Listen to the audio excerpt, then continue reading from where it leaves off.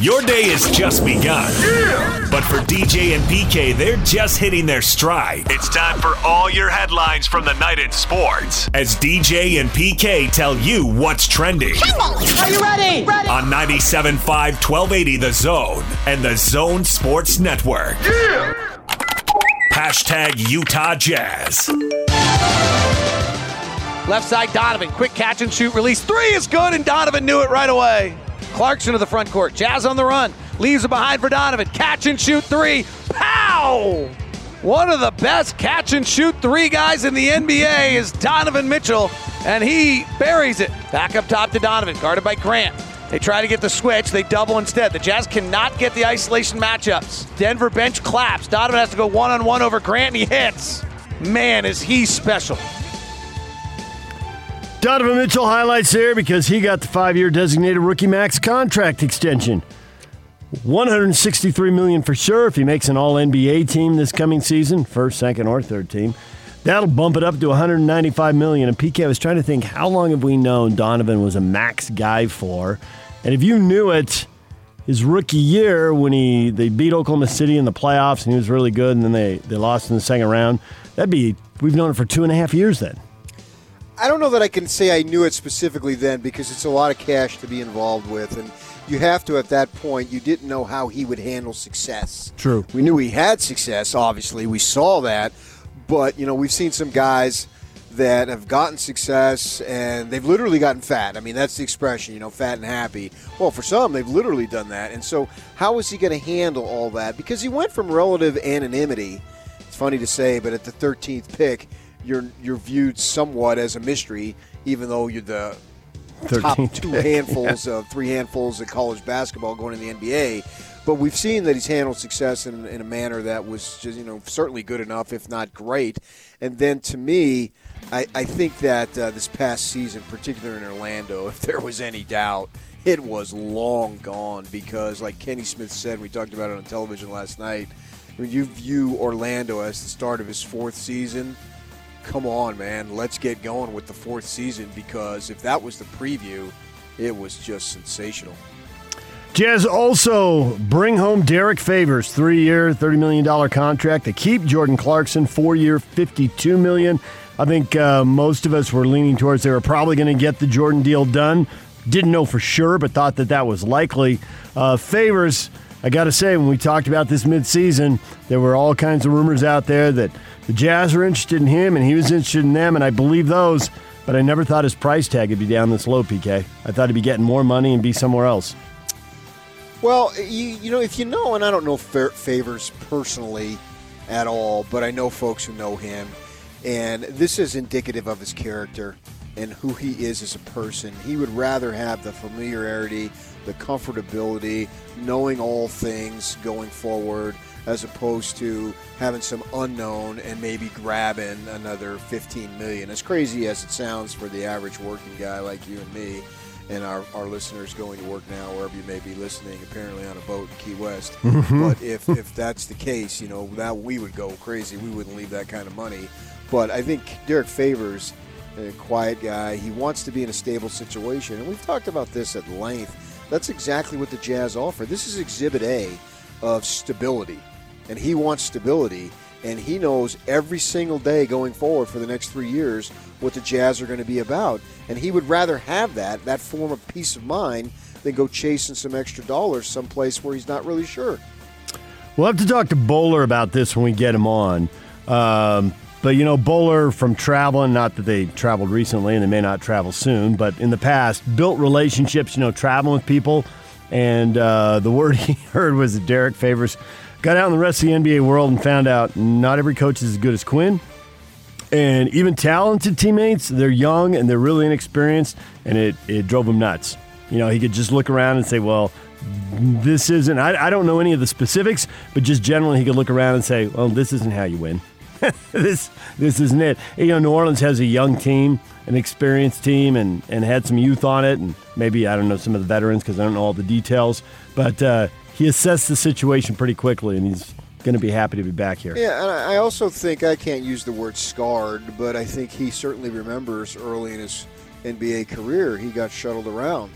And that probably jarred him to an extent. Yeah. And at this stage in his life, he doesn't want it. So who can argue with that? Yeah. And then as far as the deal on the court and how it's going to work out, and we can get into this later, but, defensively, he and Gobert will be nasty to deal with. Offensively, it'll be a little limited, but maybe not as limited as last time, because last time they could be out on the court, and you think some of the other guys on the team, Crowder and Rubio, pretty streaky guys. Well, Crowder's been upgraded to Bogdanovich, so that's a more lethal shooter right there. Donovan Mitchell, this version of Mitchell is better than the 2-year-ago version of Mitchell. He's improved. And then if you have who else out on the court, let's say it's Conley.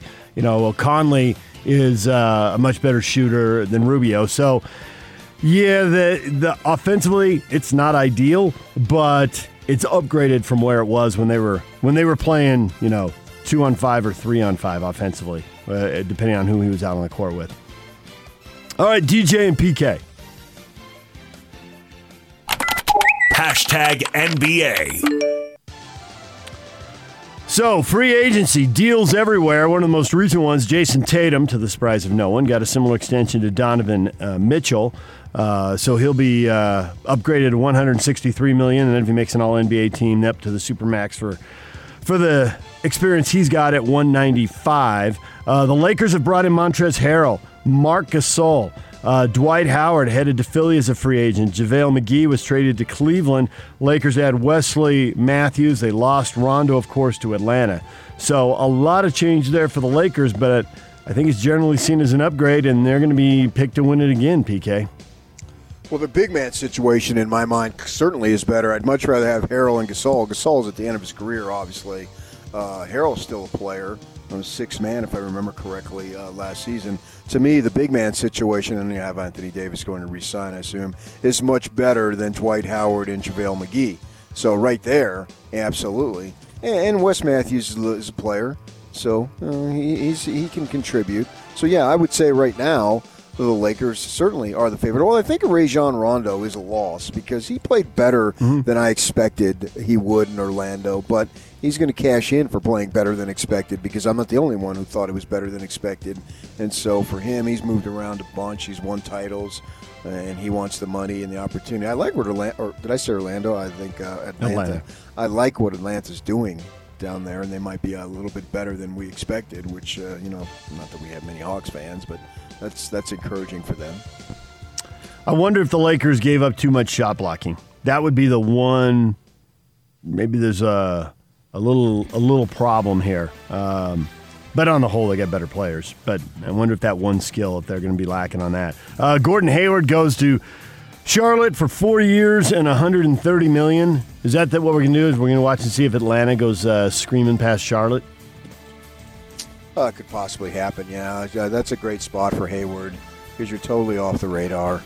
You're making boatloads of money. You will have made way more money than your talent indicates you should have made. Not that he's a bad player by any stretch, but what he signed for Boston for those 3 years and then here, this type of cash. I read somewhere that going forward, if he collects all this money, he will have made in the NBA more than anybody else in NFL history. Wow. Move over Tom Brady and Peyton Manning and whoever else. Which is, I assume it's true because I also read last year when Devin Booker signed his deal, he made, on that deal combined with his rookie deal, he made more than Larry Fitzgerald had made to date. And those are two Phoenix guys.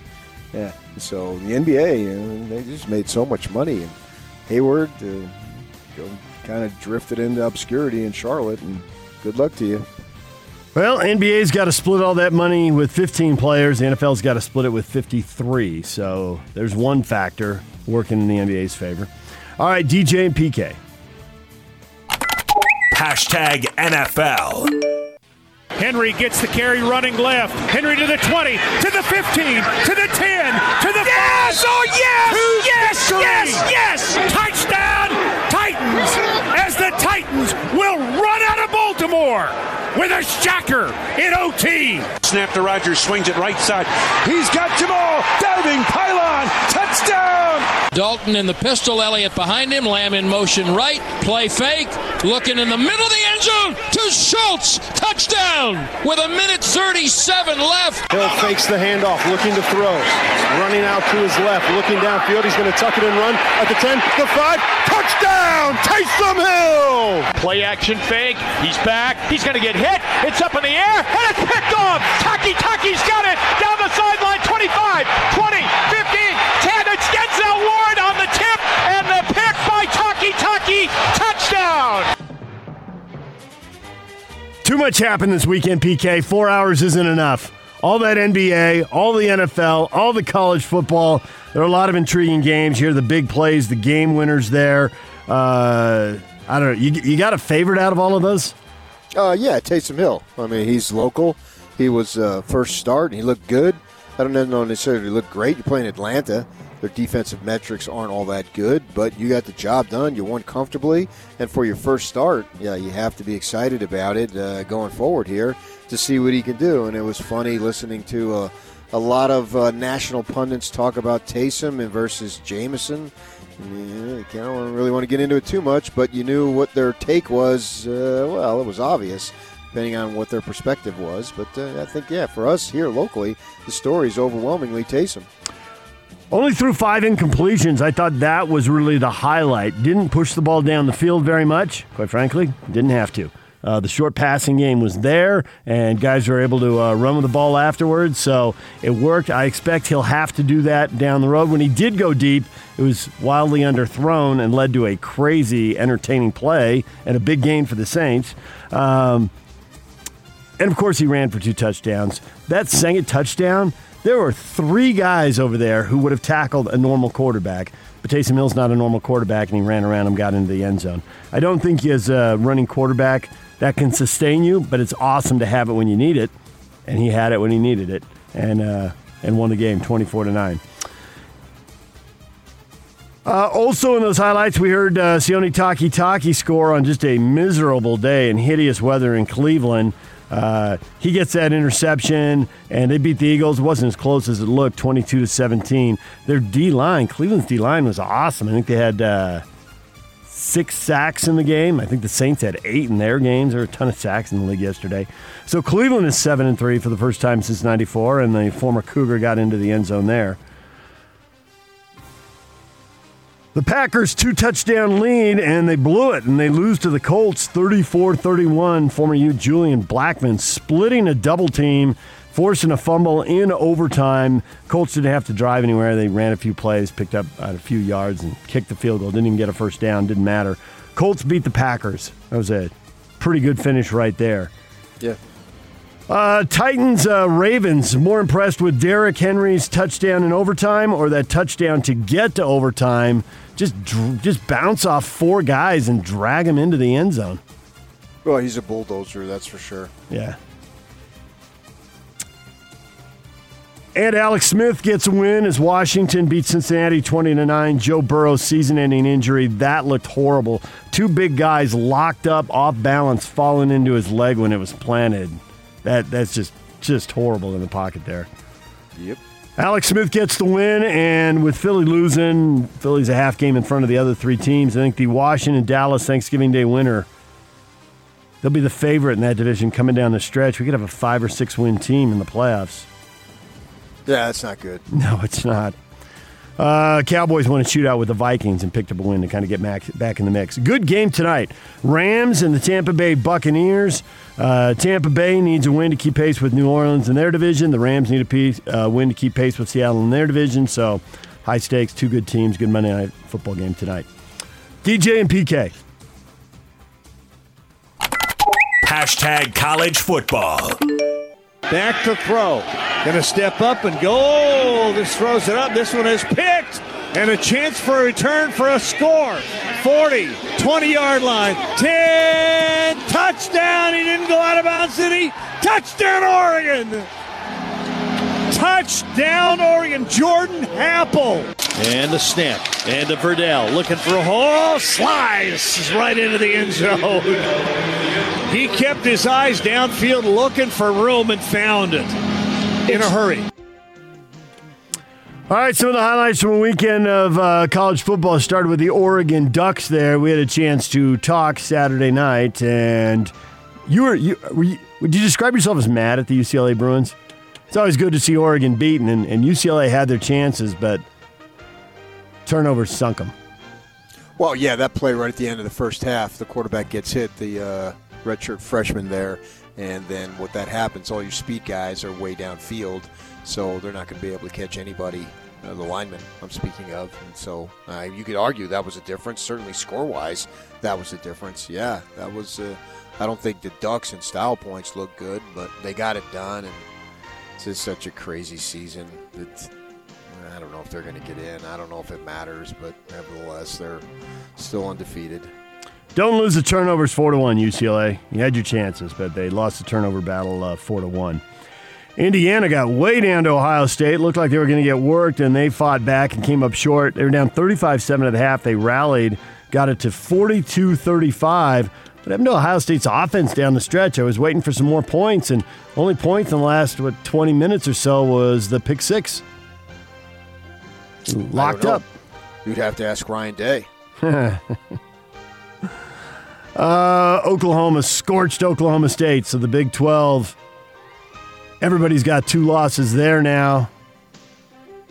Alabama, no issues with Kentucky. Yeah, that's why I really want to see all the 5 powers get an automatic bid, because Oklahoma starts a redshirt freshman quarterback, and they start a little slow. Well, they're not slow now.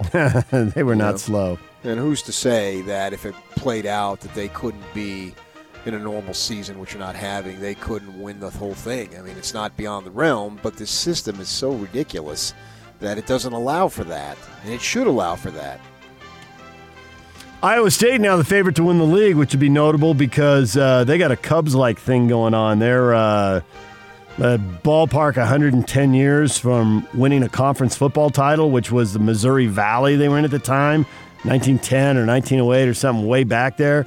They've got a 1-game lead, and they are at Texas this week, and they got West Virginia to wrap it up. So for Iowa State, it could be a conference title. Dabo Swinney going off on Florida State. This was not canceled because of COVID. This was just an excuse to cancel the game. Dabo. If I'm Florida State, I take advantage of that excuse. 2 games are already off this coming week. San Diego State, Fresno State is off. Washington State is off. Seems like we're averaging 10 to 15 games a week now. We'll see what else happens during the week, and it could happen to the Utes, and that brings us to the Utes. Turn the page, Jock. Hashtag Utah. Motion this way, now back, zip-zapping the other way as Amon-Ra, handoff, Malapei, right side, into the end zone, and a touchdown, USC. Slovis, quick drop, waiting, throws over the middle, it's complete, Tyler Vaughns has it, and he's in the red-covered end zone for a touchdown, USC. Kromenhoek slotted to the left side, one back is Malapei, London slotted to the left, faking the handoff, throwing over the middle, complete, Eric Kromenhoek, and that's another touchdown for Kromenhoek, and another touchdown, USC. USC beats Utah 33-17. Cam Rising starting at quarterback, lost him early in the second quarter to an apparent shoulder injury. Kyle Whittingham says Bentley is the guy going forward. He doesn't like to talk about injuries unless they're season-ending. Maybe he'll talk about a season-ending injury in his media availability this week. We'll have to see how that plays out. But Bentley is the guy. The offensive line wasn't good enough. That was clear to everybody, but you're also not clear. You were there, PK. You're not clear that that really is the offensive line going forward. They started 3 freshmen, 2 of which are red shirts, so I'm fine with it. Let these guys develop this season. And what are you really playing for outside of just getting some game experience? This season is so jacked up. So I wasn't discouraged by Utah's effort, man. If they would have had 2 games under their belt, I think they'd be better. But they don't. This is crazy. It's what I've been saying for weeks, and I'm not going to change my tune now. They lost. And I don't want to say so what, but it just doesn't sting to me, certainly as much as the loss did when they lost to SC in their first conference game last year, or when they went down there and tried for 2 at the end and didn't get it. This season is so jacked up. I don't know how else to say it. And speaking of jacked up, Utah's game with Arizona State scheduled for Saturday has been moved back to Sunday by the Pac-12. You were telling us last week you heard that Arizona State had major issues. They still do, yeah. So you want to put odds on this thing happening? 50-50? Oh, at best it's 50. At best. At best? Yeah, and the Devils haven't spoken. They're not Herm Edwards, who's so media friendly. He hasn't spoken in over a week, and they're not scheduled to speak today. So the idea, from what I hear, is that they're getting guys back on Thursday. Now, some guys have already gone on Twitter and said they're not going to be available. So they're not going to practice for over a week, and you're going to basically force them to play a game, if it comes to that, to just have the game for the game's sake, and they're supposed to field a competitive team? Yeah, I don't see it, man. I see Washington, Utah far more likely. DJ and PK. Hashtag BYU. 3rd and goal from the 2. The handoff sweeping left and caught up at the goal line, but leans across the plane. Tyler Algier takes the handoff in for 6. Another score for Tyler. That's 2 today. Play fake duck by Zach, and he throws for the end zone to the back right corner, and the catch is made for the score in the back right corner. Neil Pau'u for the touchdown. There's some highlights from BYU smoking North Alabama 66-14. I don't have much to say about that game, but you just used the words Washington right before we went to BYU. And, of course, Twitter was alive with all the back and forth, everybody with their portion of the story about whether Washington wants to play BYU, and does BYU want to play Washington, and is BYU ducking Washington. But what's really going on behind the scenes? Does BYU want to agree to play, start practicing, pay for the extra tests, and then find out, oh, Washington's got a Pac-12 opponent, and that's a priority. Thanks for nothing, BYU. We're moving along. Well, yeah, I wrote about it and posted it at our website over there at KSL2. I talked to people last night, and I decided why wait? We're in the news business. Go with something right now. And so I posted what I posted, and that's exactly it in a nutshell. Sure, it looks like BYU's ducking Washington, but I don't think they are under the circumstances because – and Kyle spoke about this Saturday night, and I've got Utah people chiming in to me too, and that's the reality of the situation. The conference, we've said this for weeks now, the conference will take care of itself, as it should first. And if it has a chance to pit Washington versus Utah on Saturday or Sunday, go ahead and do that. Take care of that first. And actually, I think that has a much larger chance of happening than of all the other possibilities. All right, we got to take a break. Yak, have you been working? Somewhat. Not sloughing on a Monday morning. Who's coming up? Dennis Dodd, CBSSports.com. All right. Was he in the middle of all of this, Yak? Yeah, just a bit. Just a bit, right? All right, we'll talk with him next about BYU and Utah and Washington and scheduling games on the fly and college football. We'll do that next with Dennis Dodd. Stay with us.